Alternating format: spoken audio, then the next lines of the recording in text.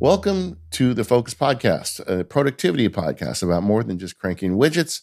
I'm David Sparks and joined by my co-host, Mr. Mike Schmitz. Hi, Mike. Hey, David. How's it going? It's going well, and I am super excited about today's show. We have a special guest on the show, Maryanne Wolf, or should I say Professor Maryanne Wolf. Welcome to the show, Maryanne. Thank you. It's a true pleasure. I have not heard this productivity explained or interpreted in such a myriad of ways. So I'm very interested in this conversation myself. Well, you know, the real reason for the show is that the premise is that focus is the superpower of the next decades, and that in a world where we are constantly having our focus attacked, which is something you've written about, we're going to talk about. It's the goal these days should be learning how to focus. And if you can do that, the rest gets easy. And so much of productivity is about, well, how can you get more email done in the next hour or whatever? We don't talk about that. We like to talk about the big question of focus. Mm-hmm. And as such, Mike and I read a lot of books. And we are both, I know I am a super fan of you, Maryanne. Just to give the audience a little background, Maryanne has a very interesting history. I'm going to have you tell us about it, but you're into literature, but you're also a cognitive scientist. And it's such an interesting mix. And she's written some amazing books over the years. The first book I read of yours was Proust and the Squid, The Story and Science of Reading the Brain from 2007. And then I just recently read Reader Come Home, The Reading Brain in a Digital World, which is a 2018 book. But Maryanne has written extensively about how our brains work when it comes to reading and why reading is so important. And frankly, you've talked about some of the concerns of the way the reading world has evolved. And I think this is a huge part of focus. And thank you so much for coming on today. Thank you. It's my pleasure. I'm going to learn from you, and I hope it's obviously a reciprocal dialogue.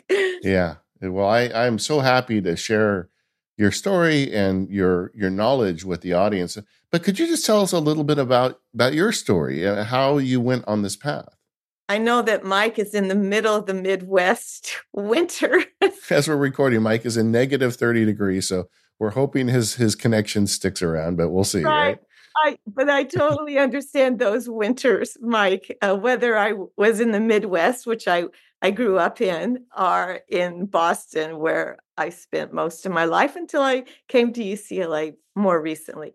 But the real story that I think that David is hinting at is that there are three major, almost epiphanies that I have had along the way that changed me into the person who is something of a reading warrior for deep reading in the species, but especially the young.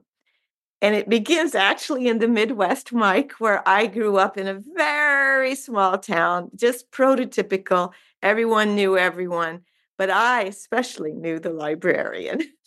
And I was introduced both through my tiny little school, basically to the world of books. And when you live in a small town, and I was very happy where I was, I still had the desire to go and be in all these amazing places that I learned about through books. And so it was almost like Emily Dickinson saying that reading or books are her frigate.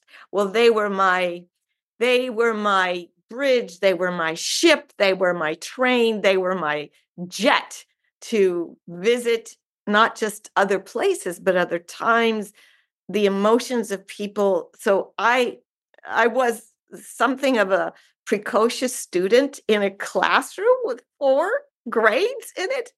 So in second grade, to squelch my desire to talk to everybody and distract everyone, my parents, who were not well off then, nevertheless gave an entire library of books for the back of the room.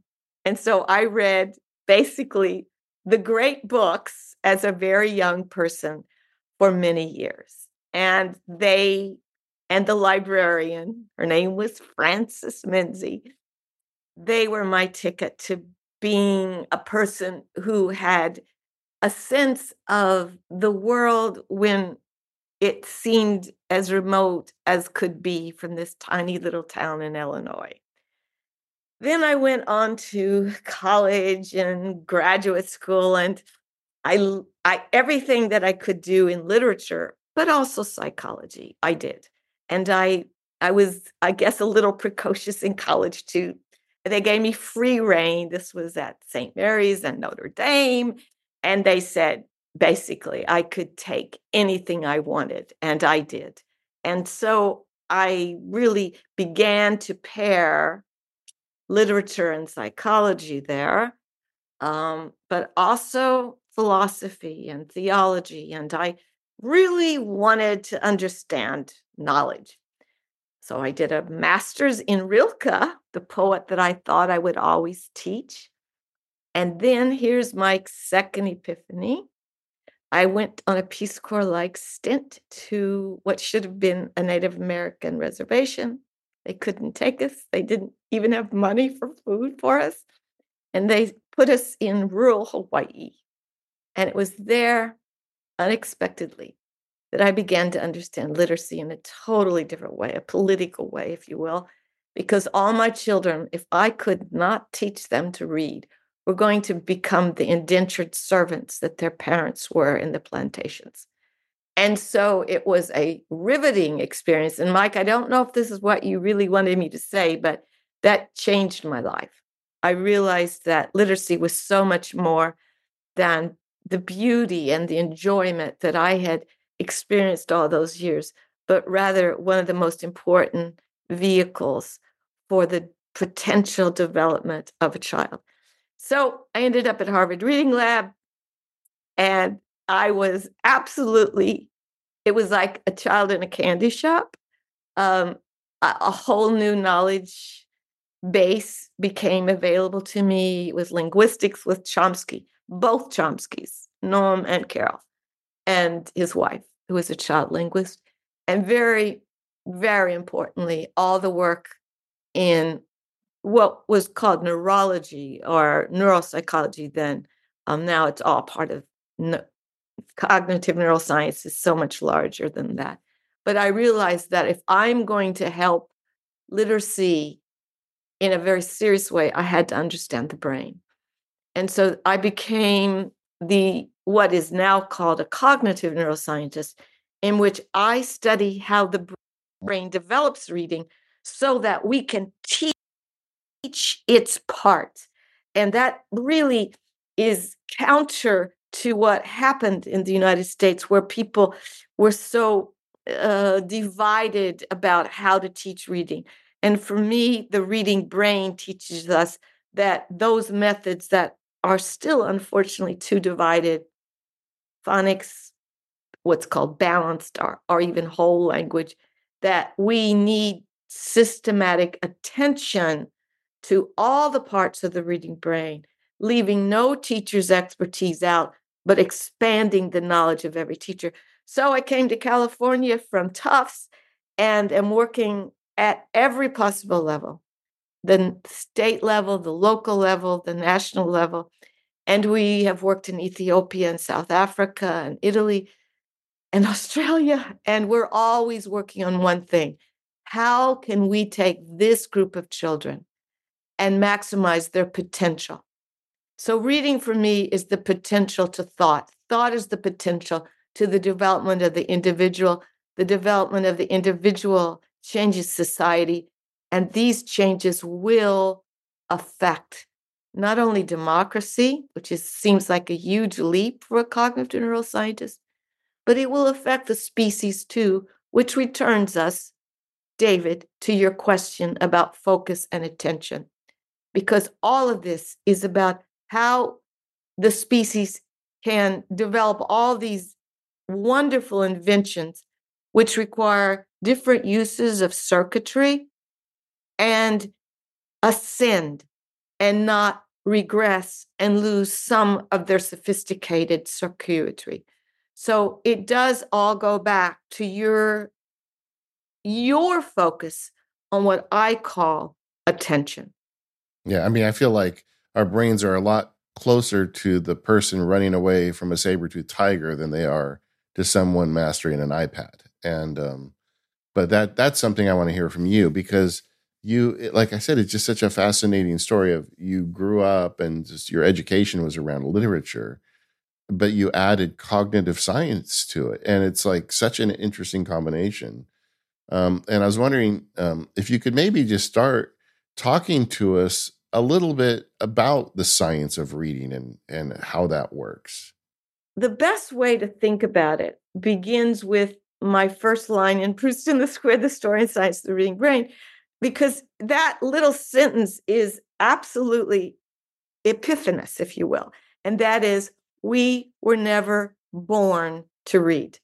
There's nothing, absolutely nothing in the brain that says, put me in an environment, I will learn to read. That's what we have with vision and language and all these beautiful capacities we have. They just have a genetic program and they unfold. Not so with reading. Yeah, there's no built-in software to read a book. No software, no software. What it does have, though, and that's a magnificent, I sometimes use the word miraculous, and I mean it. It is a miraculous design principle that our brain can take its older parts that are genetically programmed and make new connections to make the basis for a new invention, whether it's literacy or numeracy or all the capacities that the digital culture is inviting us to learn. So we really have this design principle that says, when faced with this new invention, you can adapt this set of circuits in a new way. So what we have in 0 to 5 are all these parts of a circuit developing.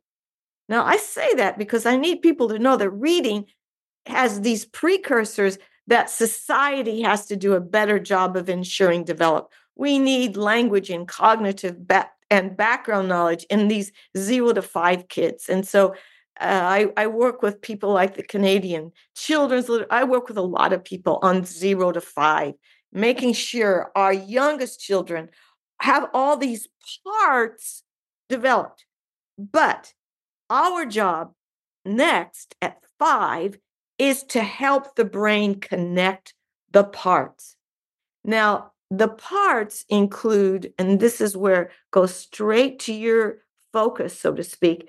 The parts require us using the attentional systems. There's different attentional systems, but we have to train the attention to say to the visual system, heed this letter, heed this pattern, and connect it to the sounds. Now, I'm only going to talk about alphabetic systems, Chinese and Japanese kanji. Well, each writing system has its own requirements. Some are shared, some aren't. In Chinese, we have a slightly different set of connections, same way with kanji in Japanese. But we won't talk about that. We'll just talk about a basic alphabet. The brain's visual system has to connect with a cognitive principle. This is what people don't even think about, that it took us thousands of years to figure out the alphabetic principle. And we give the kids just a couple thousand days to get a cognitive principle that words are composed of little bits of sound, linguistically phonemes, and that those sounds are represented by a visual letter, a symbol. Now, all this really takes a lot of cognitive skill that the child is learning. They are learning. The problem with some of the work in the United States is the assumption that reading is natural and that children will induce the alphabetic principle. Well, that's true for a fair amount of kids. They will, with practice or exposure, they'll induce it. But that leaves maybe 40%, depending on the school or the background. 40 to 60% of our kids have no ability to do that. They need us. That's where the New York Times and so many people have been, working so hard to bring phonics. Well, I'm just going to say phonics is really a wonderful vehicle for teaching the kids the alphabetic principle, but it's not enough. And that's where, I'll step on 1,000 toes of anybody listening. The brain has to connect the visual system to not only the phoneme system, phonological system, but the semantic system, what words mean, the syntactic system, how we use words in different ways in sentences and stories and text. There are many more things that we connect it to, but I'll stop here by saying also the affective system. Once you learn what words mean, they begin to inspire feelings. They activate whole parts of the brain that are, I'll just say, some of your listeners will know what the amygdala or the thalamus or Sure. hippocampus are, but most won't. I'll just say underneath the second layer, if you will, is all of this stuff about how memory and affect are coming together. Well, that first circuit, if you can imagine, is beautifully connected when that child learns how to read fast enough, what's called fluently enough or proficiently enough to get meaning. And then, okay, I'm going to end the story really fast out because I'm probably exhausting the attention of your listeners. But if you built this basic decoding brain, you can then begin to elaborate it with all these beautiful cognitive processes that we have gained over the last 6,000 years through reading, especially things like inference, things like perspective taking, things which I call critical analysis. We're after knowing how what we know matches what this new information is. And that just builds and builds and builds. The great writer-reader Alberto Manguel says that, we expand like in geometric progression with everything we read. So this Mike is needing to expand with fiction some of his cognitive processes because he's been elaborating all of these nonfiction processes, which are beautiful. I mean, that's the stuff of what I write. But what I read informs what I write, Mike. Yep. Yeah. And so just for background, let me just say, Mike, I think most listeners know Mike is a prolific reader, but he only reads nonfiction. And then last year on our challenge, I got him to read Douglas Adams, but I still didn't sell him on fiction. But halfway through reading your book, Maryanne, I got the most beautiful text from Mike. Mike, what did you tell me? I said, I'm halfway through Reader Come Home, and I've decided to start reading fiction. We have moved the unmovable here. That's one of the messages in your book that I thought really come out. I've always thought about reading as the opportunity to stand in somebody's shoes, but the transfer of emotion that you explain, I think that's very powerful. Yes, I actually use a term that a mentor of mine, the theologian John Donne, used, which is called passing over. Now, the more sophisticated term in cognitive neuroscience would be the perspective taking capacity. But I really love the idea, and some of the neuroscientists are really exploring this, how what we read actually changes us because we take on the not just the feelings, but the thoughts and the feelings of others. So whether it's fiction or nonfiction, we are leaving our limited perception of the world, our limited knowledge of the world, and we're passing over into another perspective on the world. And so we are, in the terms of neuroscience, we are activating two kinds of empathy processes, affective empathy processes. One's more cognitive. So that's the more Machiavellian passing perspective taking, learning the thoughts of others. But there is this affective kind of empathy where we experience for sometimes the first time what it feels like to be this other person, this other character, or this other whole population.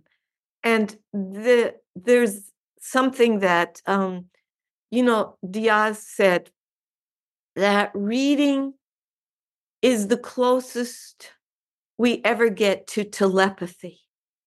And that's what it really is doing. It is giving us a telepathic transport, if you will, into the thoughts and feelings and perspective of others. And then going back to the passing over, we pass over, we experience, and we return. And when we return, we are changed. We are enriched. Sometimes we are enraged, but we are different. And we are different because we've added we've added to the cumulative repertoire of knowledge of others in this amazing transformation of who we are to adding knowledge about who others are. And I'll end this response here by saying that in the conversation that Barack Obama had with one of my absolute favorite novelists, Marilynne Robinson, he was saying how novels taught him more than anything about what is gray, that the world is not black and white, and that he really had the experience of others. And she said that the greatest threat to democracy was the sense that others are ominous or are enemies. And what I think is happening today is that people are, and I returned to your metaphor before about the saber-toothed tiger, we're returning to a form of cerebral tribalism. I've never used that term before, David, so you're inspiring me with your question. But I think this cerebral tribalism is identifying other as what Marilynne Robinson called ominous or the enemy, instead of a perspective that we didn't have and that we are the better for knowing about. Whether or not we agree or not, that's part of the process too. The examination of another perspective requires us to actually analyze what it is that is truthful, that what is confirming, what is something to be rejected or refuted. But it's a process. And I think we are in danger of losing that part of us because we're stuck on our own views and how they get confirmed by the choices we make in our information. Yeah, and that's where technology doesn't serve us well. It both can serve us well and it can be a detriment. And it is like everything under the earth that our human beings created has the capacity for good and ill. And how we use our inventions, how we use the invention of reading is what I'm, if you will, a worrier and a warrior about. That's the thing that got me into reading fiction, or making the decision anyways. I guess it's still too early to tell whether it's going to stick, because the first fiction book I ordered just arrived today. What is it, out of curiosity? I don't remember what it's called. It's the one that Jason Snell recommended on a recent episode of Upgrade, and I just shared it with David, but I can't look at my phone because of the cell issues. It's called The Mountain and the Sea by Ray Naylor. There it is. Yep. Oh, I haven't read it. I will write it down. The Mountain and the Sea. Yep. Courtesy of Jason Snell. But the thing that got me convinced to read it was the empathy piece that you were kind of just talking about. I can see, looking at the society that we have in the U.S. specifically, the us against them mentality. And I have a background with a family business that my dad has a master's in assessment. So he's developed assessment skill building systems for emotional intelligence. And empathy has always been it's emotional intelligence skill that's been fascinating to me. And then when you talk about the 3-ring circus and under the big top and all these different parts of the brain that are activated when you're reading, and then specifically the empathy that gets built when you are reading fiction, that's the thing that pushed me over the edge. The exact example that you used, which is really powerful, and maybe you shared this somewhere else, but you told the story in letter 3 of Ernest Hemingway taking that bet that he could tell a story with only 6 words. And this just floored me when I read it. 6 words were, "For sale, baby shoes, never worn." And I was like, wow, there is so much that's being said in I such just a got small amount of goosebumps. words. Yeah. No, it's true. And I guess what I would say to you, Mike, is that just keep experiencing books that you find somehow take you out of yourself, your beautiful scientific mind, and exploring all the profundity of difference in our world. And I actually would ask you to think about reading someone like Marilyn Robinson. And well, the reason is because, and Barack Obama called her something like an ambassador of empathy.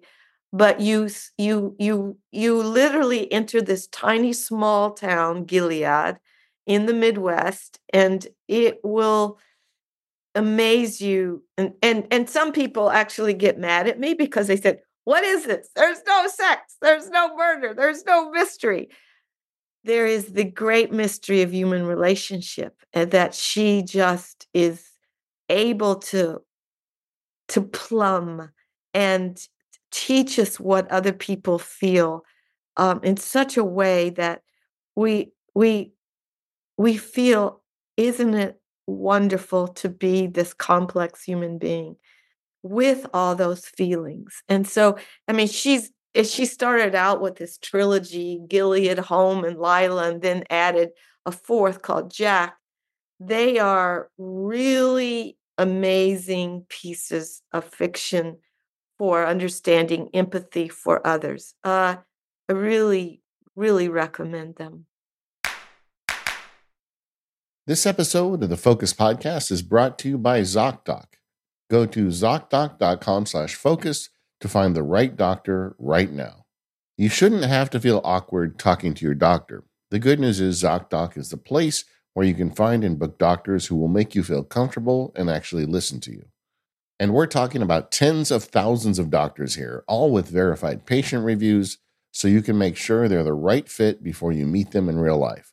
With ZocDoc, you've got more options than you know. ZocDoc is a free app and website where you can search and compare highly rated in-network doctors near you and instantly book appointments with them online.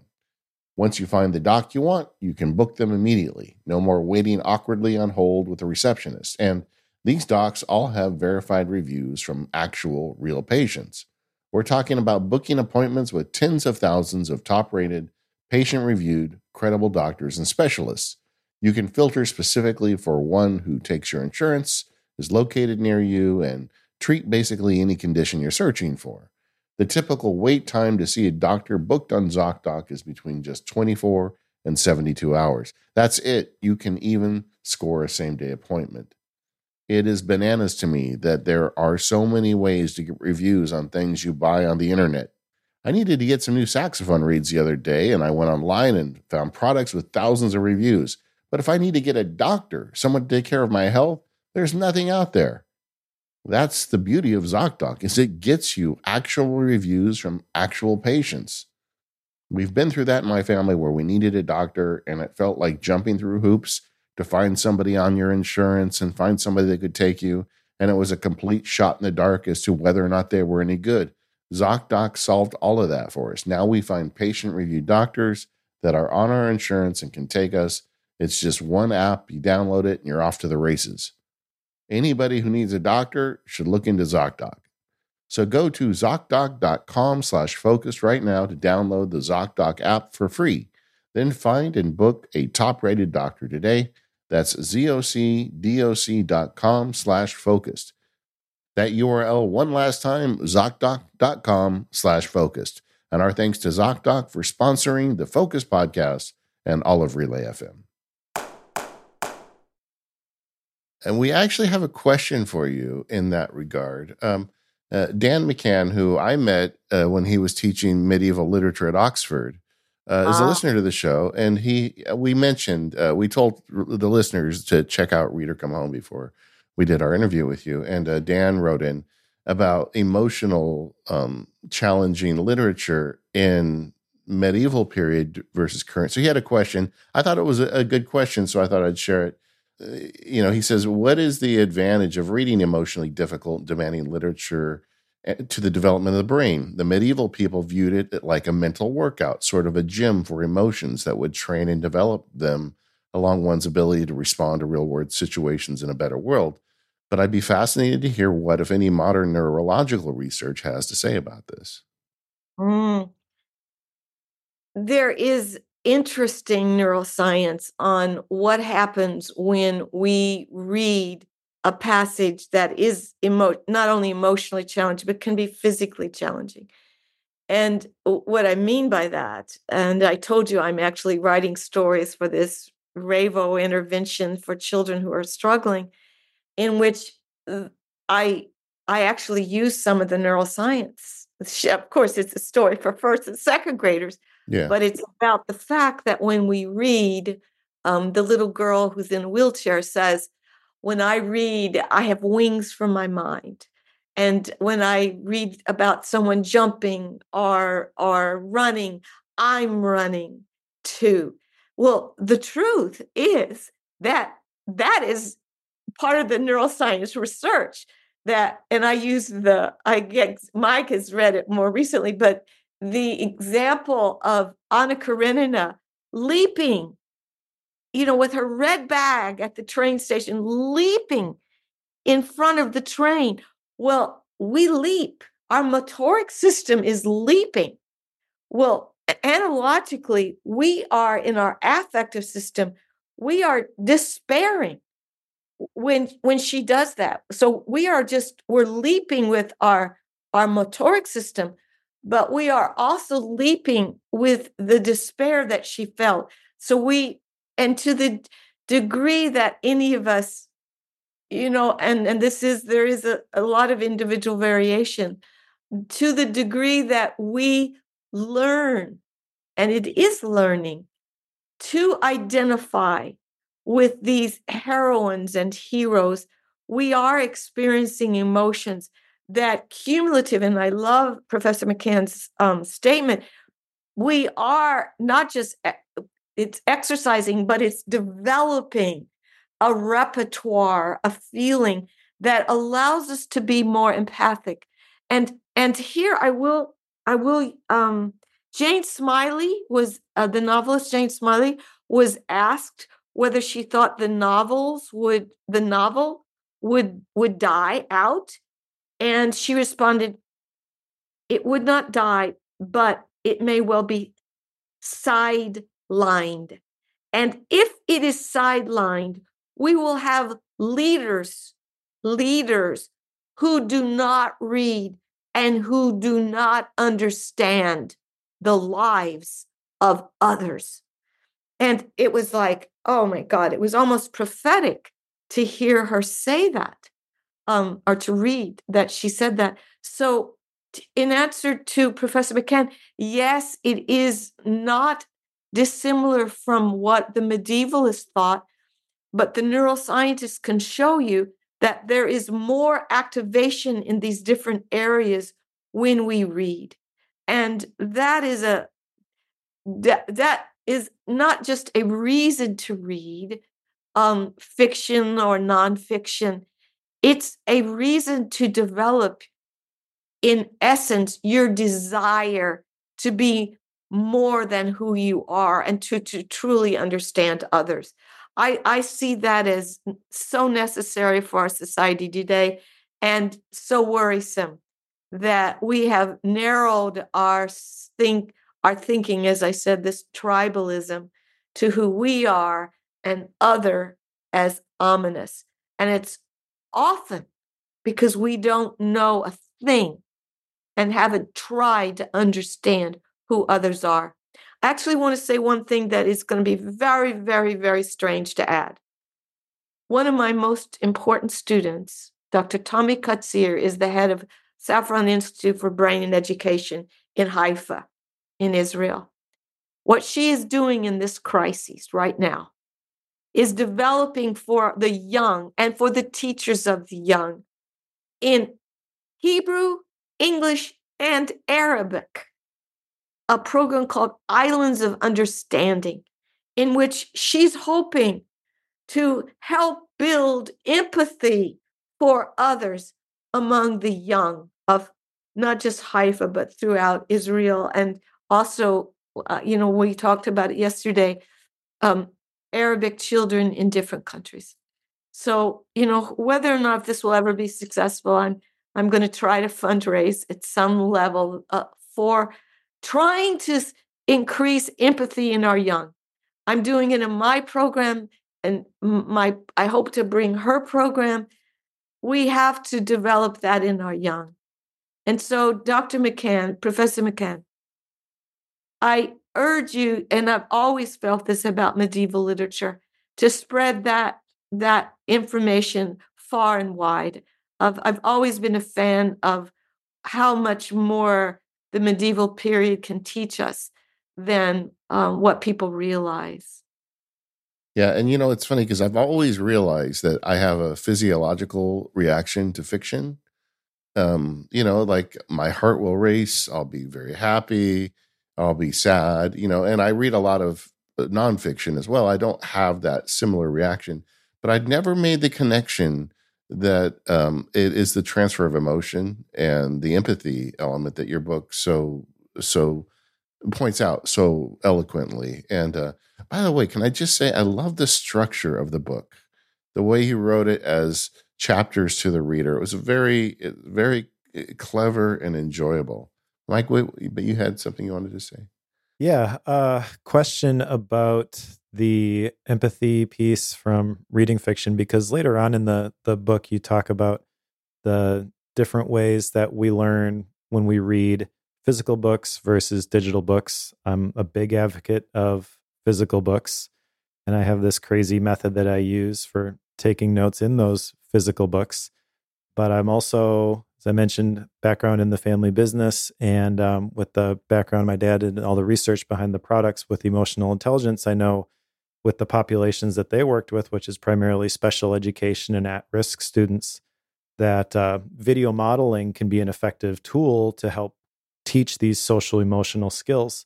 So I'm kind of curious where the balance there is for you, and maybe specifically with kids, because you talk about that in the book, about how like we can use these digital textbooks and they can add these additional things. But where is the balance there for the best way, in your opinion, to develop these empathic skills in younger kids?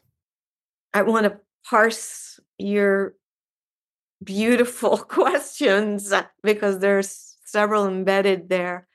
The first is that I am never, ever going to think that there is only one way that any individual best learns that's for everybody. There is a lot of individual variation. And in the development of my own work, my own program, it's hybrid.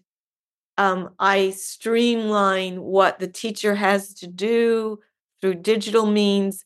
I complement what goes on with digital games, but I teach through the printed word. They have books. They have what are called possum books, which is just sort of fun way of making sure that they have a physical book, that they are writing, that they are doing art, that they are, using their skills, but with print, and that they read these stories in print, in little tiny chapter books. Why? Reading it is already laborious for the young reader. And what I want to do is a combination of helping them become more automatic. So I use practice on digital games sometimes, but I want them to think, to learn to think about what they read and to learn strategies that will enhance their ultimate ability to read fast enough to think and feel. And even these little stories that I am writing or rewriting with my team are meant to give them a sense. And the printed page is something very solid for them.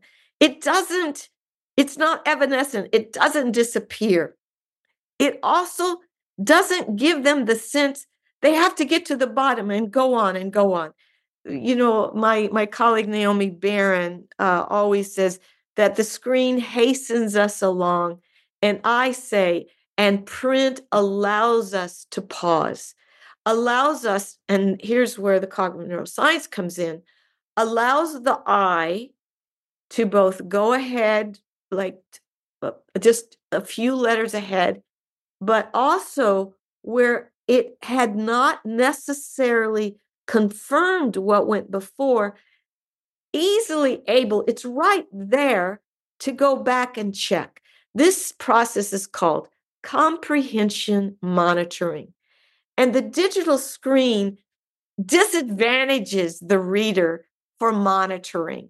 It advantages it for skimming and getting a lot of information fast, but it disadvantages especially the child, because the child has to learn these deeper, more time-consuming processes, how to get them connected.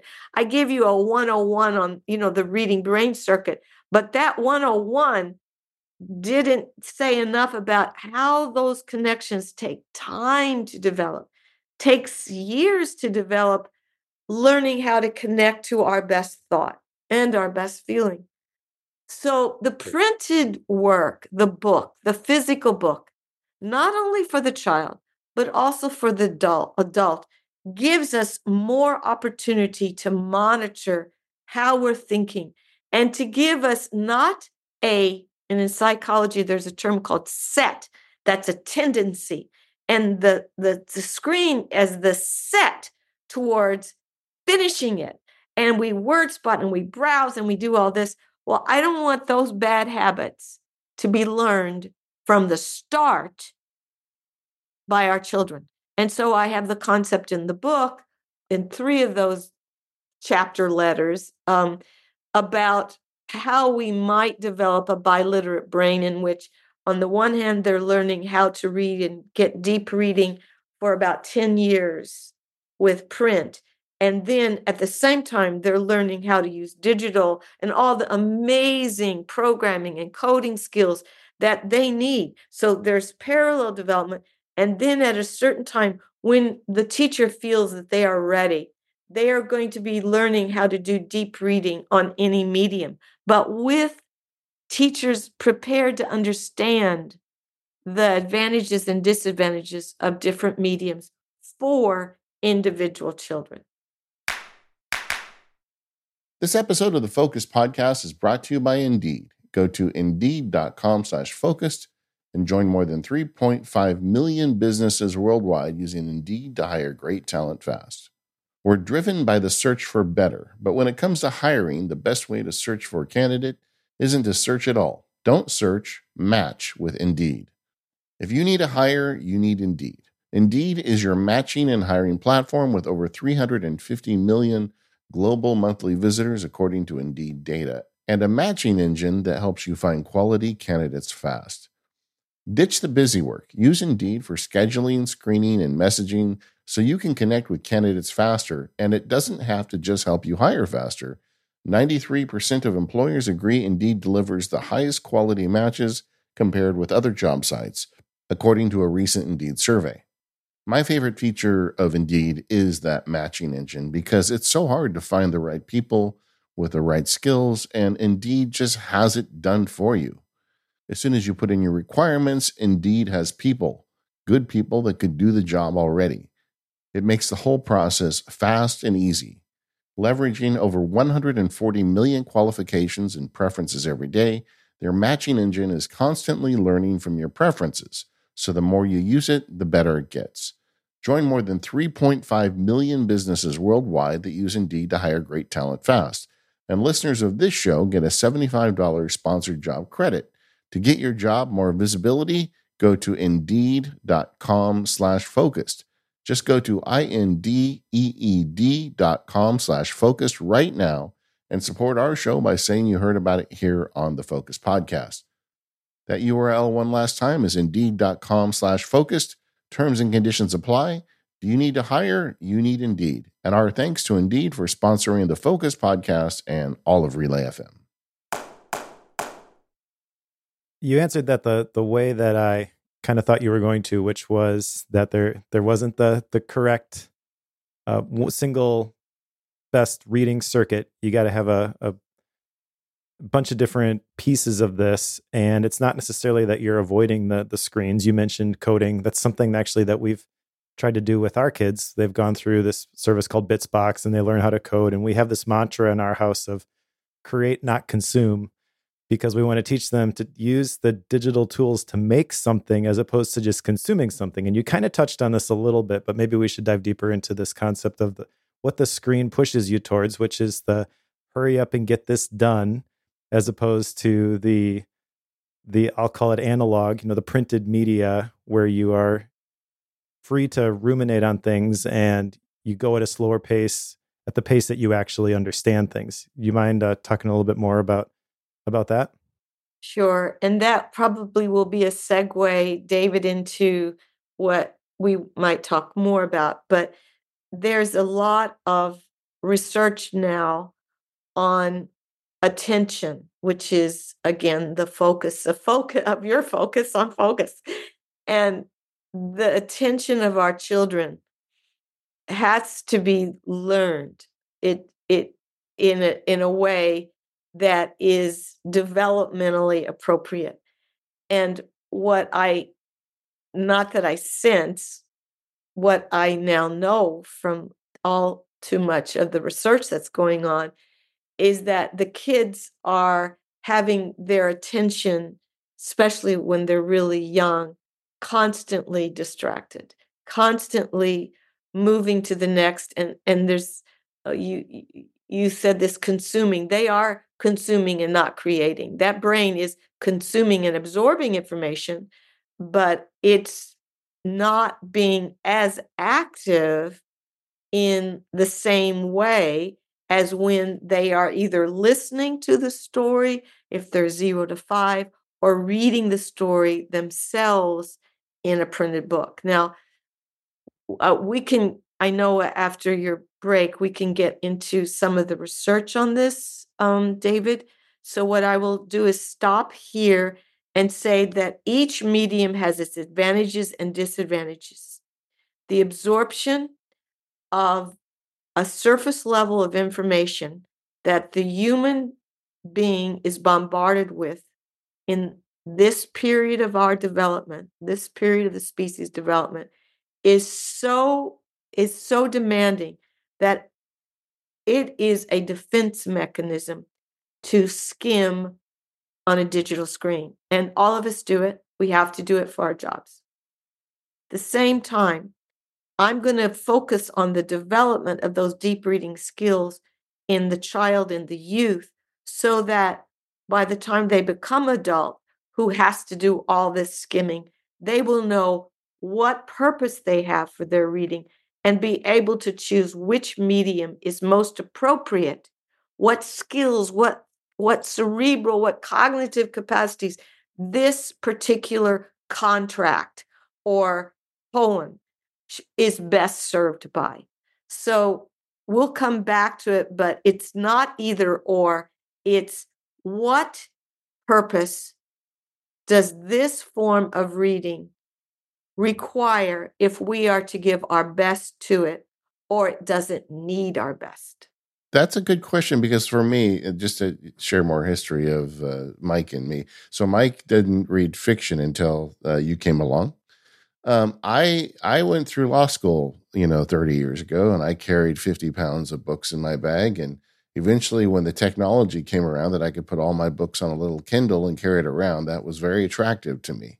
I've probably read 300 or 400 books on a Kindle, but I have been thinking increasingly about going back to physical books. And Mike has been encouraging me to do that because that's been his preferred medium. And your book really, Maryanne, really made me think about it, about that slow down process. So I bought Reader Come Home as a physical book, and I bought a few more, and the collection is growing here on my desk. But the thing I found is that going back to physical books and giving myself permission to scratch and write all over them, I have found that to be, in some ways, a superior reading experience. And it was something that I didn't expect. And I think a lot of people listening are wondering, like, should they be reading on Kindle or physical book? Is there a difference that they should be aware of? And I think I think I'd like you to go a little deeper on what those differences are.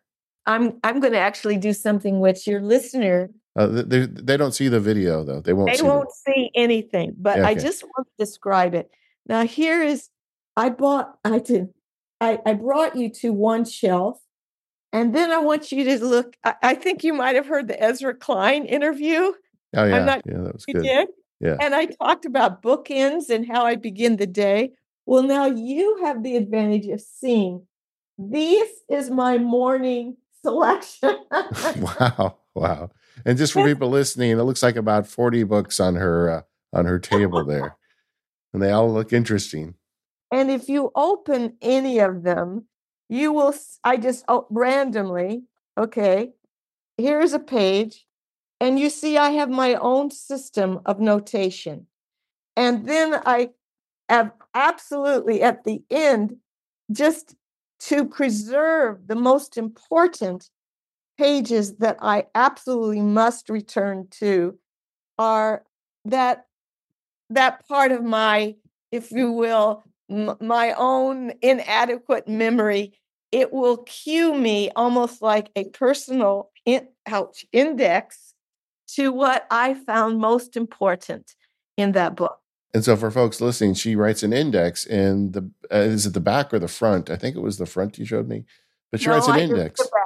In the back of the book with references to her favorite pages. Yeah. Yeah, it's my own insight index, if you will.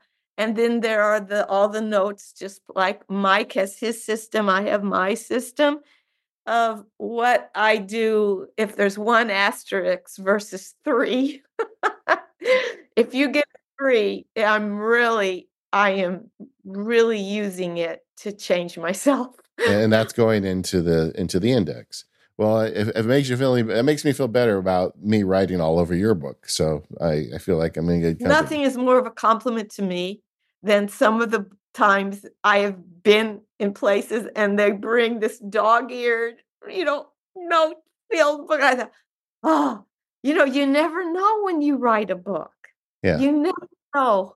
And I have written a book that almost no one reads. And it was the precursor to Reader Come Home, and it was for Oxford Press. They wanted me to write a book, especially for people in literature, for their what they call literary agenda series. It's called Tales of Literacy, based on Canterbury Tales. Each chapter, and no one reads it.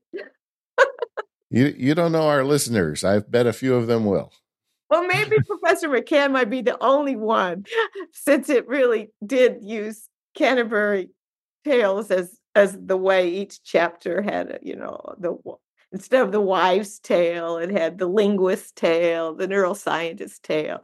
So, but anyway, what I'm saying is, when a book is read, even if people completely disagree, it's your own attempt not to be a teacher, but to give the journey that you've taken to get this knowledge base into the mind of another person. And that is a great gift. And just from my experience, like the Kindle system I was using, there's a great service you pay for So when you highlight it on Kindle, it saves them for you, and then it does a spaced repetition called Readwise. You may be familiar with it, but the but what I found was going to physical books after spending decades reading digital books was the efficiency just went out the window, but I feel like the engagement went through the roof. And I guess the thing is you just decide what kind of book you're reading. Are you reading a book to slurp some information out of it really fast, or are you reading a book to truly engage with it? And that to me is kind of the balancing point. Yeah, you're absolutely right. And I would just expand your point by saying there are many purposes for reading. And when I'm on a plane that's taking me to Rome or Milano, by God, I have my Kindle with me. Yeah. I have to. And the purpose of those books is to entertain me. And, I would be embarrassed to death to have people look at some of the titles in my Kindle. Professor Maryanne Wolf is reading that. Exactly. And right next to it are really important books that I wanted to take with me, but because I couldn't. So that's also I have to always have certain books with me that I can't necessarily carry. Yeah. So I have a balance. I have a book. I have physical books that I take with me on my vacations, and I have the Kindle for those that they don't want anybody else to see. Admission, admission. I have a question about your reading system. And actually, let me just back up a little bit and share, I guess, one of the biggest insights I got from Mortimer Adler's How to Read a Book. Are you familiar with that one? Of course I am. Yeah, I figured you were. And his whole point, which was really revelation to me, was you have to engage with a conversation with the author, figure out their arguments, and decide what of it you're going to apply for yourself, which is why I have this crazy, ridiculous system where I create these mind maps and I write down the things that are resonating with me. And I have this emoji system. So these different, the light bulb is an inspiration. The key is a key idea. I've got action items from these quotes, things like that.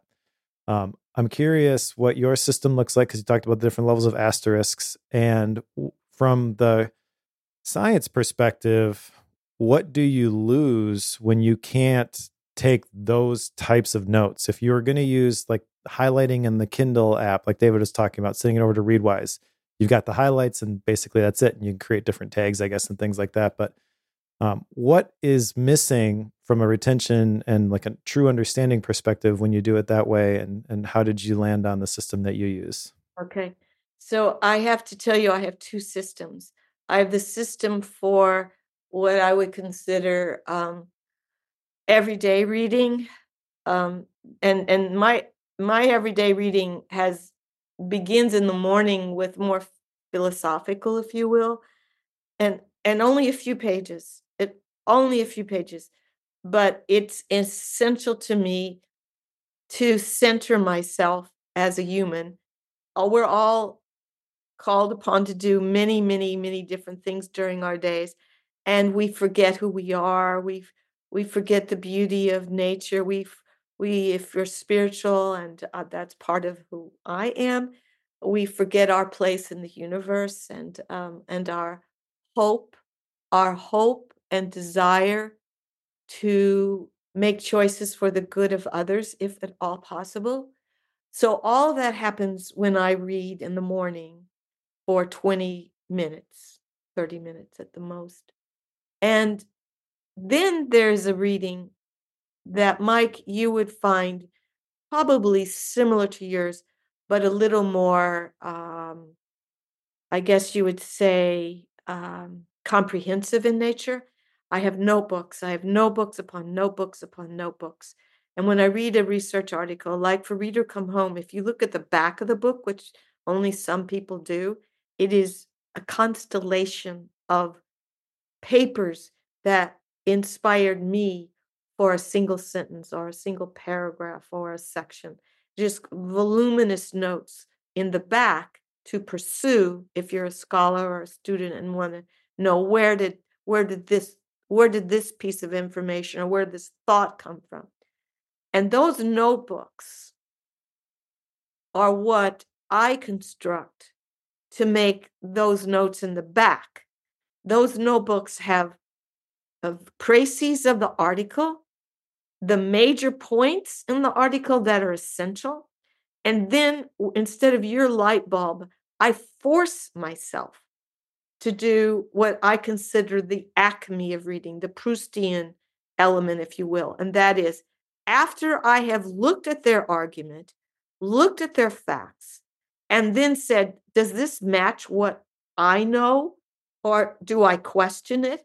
Or does it inspire me to go beyond what they did? That's the Proustian element. He said the heart of reading is when we go beyond the wisdom of the author to discover our own. I always say that almost everything anyone asks me, because that's the acme, that's the heart, that's the real home.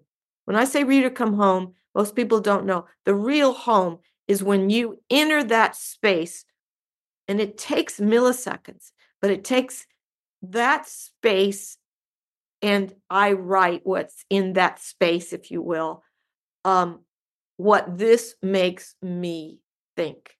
And so in my notebooks, instead of the notes within the book, the notebooks force me. It's a process.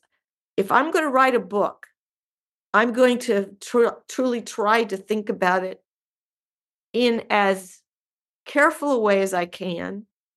I can't do that all the time, but those notebooks force me. It's a process of forcing me to go from fact to question to my own thoughts.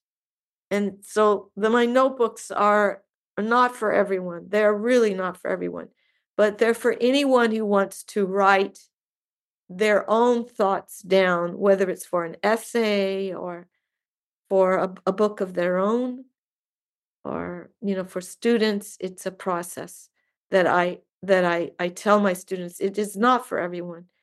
And it's probably the least likely to be adopted by this society, because it literally requires what is going missing in our digital skimming brain. So that's my antidote to myself. This episode of Focused is brought to you by Harvard Business Review. Harvard Business Review is the leading destination for smart management thinking. I first started subscribing to Harvard Business Review when I was an integrator at the digital marketing agency that I worked at before becoming a full-time independent creator, because I wanted to better understand what was going on in the economy at large, because that was going to affect our clients and ultimately affect us. So if you're someone who wants to understand where the trends are going, then Harvard Business Review is great for you, but you don't need to be in the corporate world in order to benefit from it. In fact, I've found some of my favorite articles regarding personal branding and personal strategy, which are very relevant to my new life as an independent creator, in Harvard Business Review. Like this current article that I'm looking at right now, Use Strategic Thinking to Create the Life You Want, by Rainer Strack, Suzanne Drakes, and Allison Bailey. This is very much in line with the Designing Your Life book that we are reading right now for my Bookworm podcast, and I like the overlap between that book and this article. I especially like how the authors translated the business concept from organizations to how you can apply these as an individual. Another cool thing about Harvard Business Review articles like this one is that there are summaries that I can download and also audio if I wanted to listen to the article instead of read it. So if you're someone who's looking to understand big ideas better and how they fit into the world at large, then you should check out Harvard Business Review. These folks are widely known as the leaders in business leadership information, and they have a lot of sources. Most people know about their flagship magazine, but they also have their website, hbr.org, and a podcast, so you'll have interesting articles for your downtime and a podcast to get you ready for work during your commute. And you'll learn practical advice that you need on the stuff that actually matters in business. Think leadership, management, and strategy, and get actionable tips that you can actually implement. You can expect transformative content like business communication, the art of setting expectations as a project manager, leadership and managing people, what makes a leader, and The Future of Work, 9 Trends That Will Shape Work in 2023 and Beyond. And now, premium subscribers can access hundreds of Harvard Business School real-world case studies, from innovation in action to managing a social media crisis or managing difficult employees, and the real-life scenarios give you invaluable access to lessons from real business leaders. Those kinds of insights are not something that you can get a hold of very easily. While much of Harvard Business Review's content is available for free after signing up on their site, subscriptions to unlimited content start at only $10 a month. In my opinion, this is a bargain. So go to hbr.org/subscriptions and enter the promo code FOCUSED, FOCUSED, right now to take advantage of this great offer. Again, go to hbr.org/subscriptions and enter the promo code FOCUSED to learn more about this great opportunity to help manage your career and business today. Our thanks to Harvard Business Review for their support of the Focus podcast and all of Relay FM. Well, I think it's a bigger antidote than just yourself. I mean, one of the themes I get out of your books is that, the state of reading is in flux right now. And, it's not, technology is partly to blame, I would say. But I mean, could you explain your argument on that a bit? I feel like it's an important point that people need to be aware of. So when I began to answer your question about what the reading brain is, I talked about this circuit. It's actually a circuit of circuits. So let's just say those circuits, when they're developed, they become ever more elaborated. They add many more cognitive, affective, even motoric processes when we get this fully developed brain. It is a masterpiece of connectivity. Each time we read, we are making if we're reading deeply, we're adding to it. So there's this cumulatively beautiful masterpiece. When we don't deep read, we, in a certain way, if you follow this analogy of many circuits being elaborated on, we go into almost a regression back to the fastest, simplest circuit. It's not unlike the one we had as a child. And that's why I keep almost ominously thinking about your saber-toothed tiger human. We regress to this basic circuit. Now, the regression can be in our own service. As I said, it's a defense mechanism. We can get a lot of information, but do we process that information with all that's available to us? We are going so much into a set of, whether we call it efficiency or just, we are, and forgive this pause. I want your readers literally to make a parens of their minds. But there's an extremely interesting philosopher, Korean, who lives in Berlin, teaches there, named Han Byung-chul. And he writes that our society has become so accelerated that we no longer have the same intervals between events, and we don't experience those events in the same way because we keep going from event to event to event, accelerated. The same thing, by analogy, is happening in the reading brain. We are given so much information that we move from bit to bit to bit without the Han Byung-chul interval, the interval that allows us to think more deeply, and in your own words, David, or I will add the word, to be more immersed. You literally are more immersed when more of your brain is activated. You are experiencing more. And when we're skimming, we are skipping. We are short circuiting what is available to us in the service of getting it done and moving ever faster.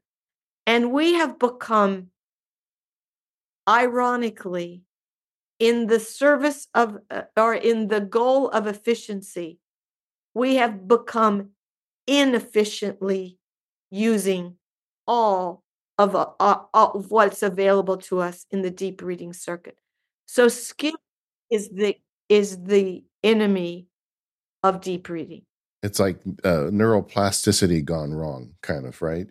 That's right. And it is neuroplasticity. We adapt. We adapt to a rock system, we adapt to a medium. I read a lot of classics, and Aristotle's one of my favorites. And I always think of him talking about man as the rational animal, that our rationality is what makes us human.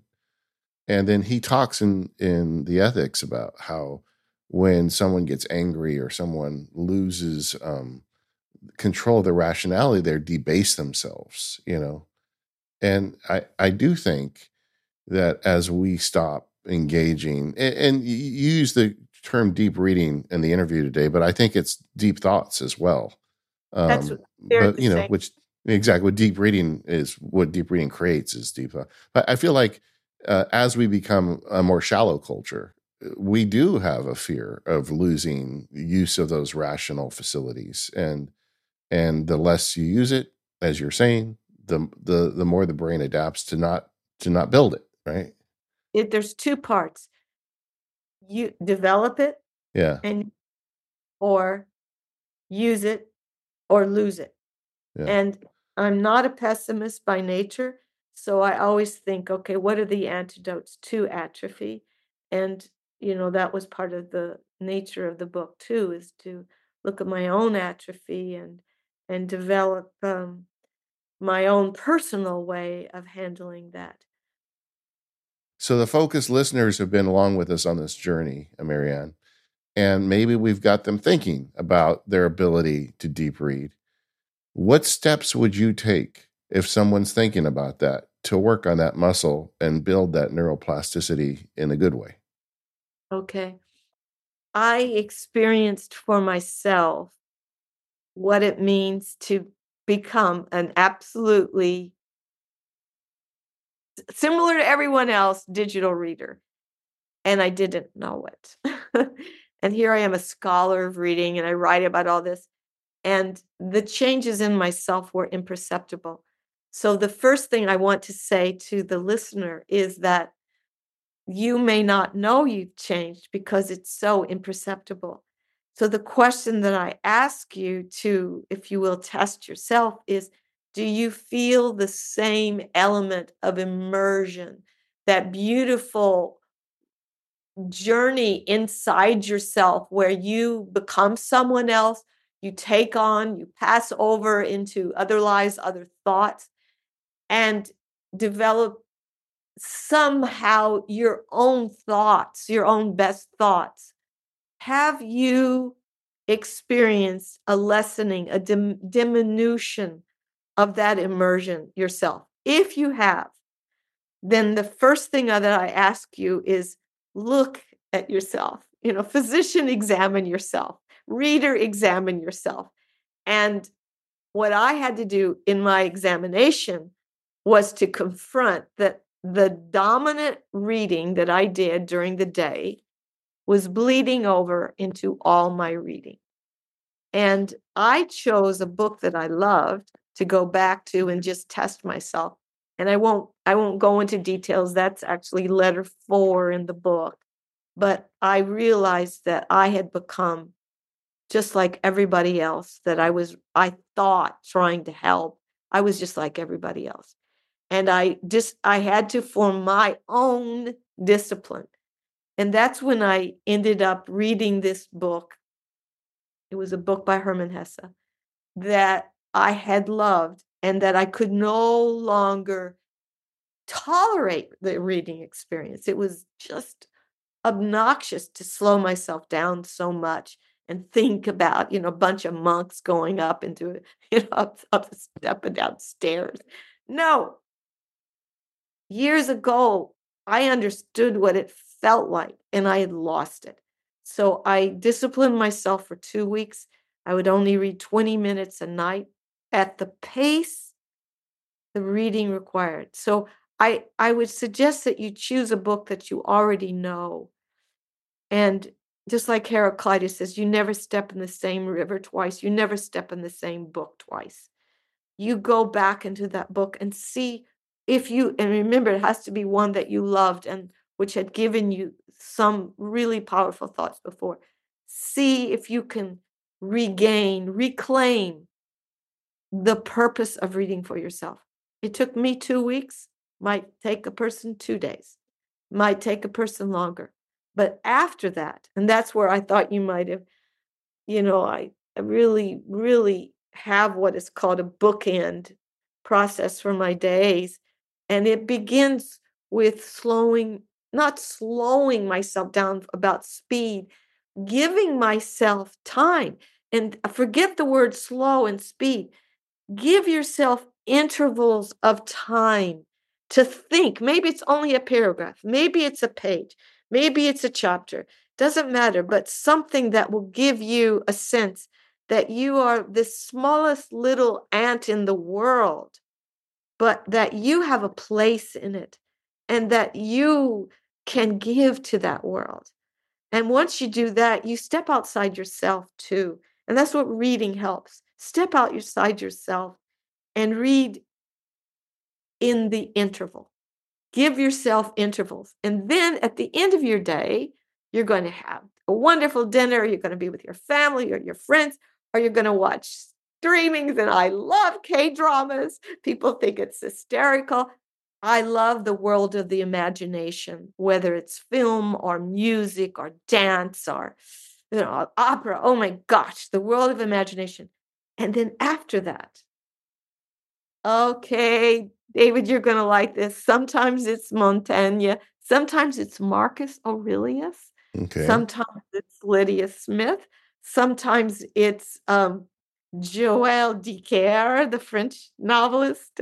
Not a lot, but a little. So, when I can do that, I can almost always begin my bookend. I can't always end it, but when I can, I sleep better. Well, I would add to your list Epictetus. I'm on a kick for him lately. I feel like he's underrated. That's a very good, yeah. All right. Well, Professor Maryanne Wolf, you truly are a reading warrior, and we really appreciate you coming on the show with us today. And I do think this is this is just an incredible way to increase your focus, is to rediscover reading deeply. And if you're interested in Professor Wolf's research, go to MaryanneWolf.com. She has all her books there, and you can kind of hear about it and, read a good book, everybody. I'll join your book club, Mike, at least in my mind. Stay well. Godspeed to everybody, and just read. Read your best. Thank you so much. I appreciate your time. And like I said, I'm a big fan of what you're doing, and I just hope the message gets out there. Everybody needs to hear this. Me too. I feel like we're fighting an uphill battle, but we're fighting, right? We are, and I'm not going to stop. All right. Well, I'm so happy we're able to have Professor Maryanne Wolf on. I think her story really does tie into this idea of focus, and deep reading is something I think we should all be thinking about. Very inspirational, and I want to thank her for coming on. Once again, you can find her at MaryanneWolf.com. Thank you to our sponsors today, ZocDoc, Indeed, and Harvard Business Review. We are the Focus Podcast. You can find us at relay.fm/focus, and we'll see you next time.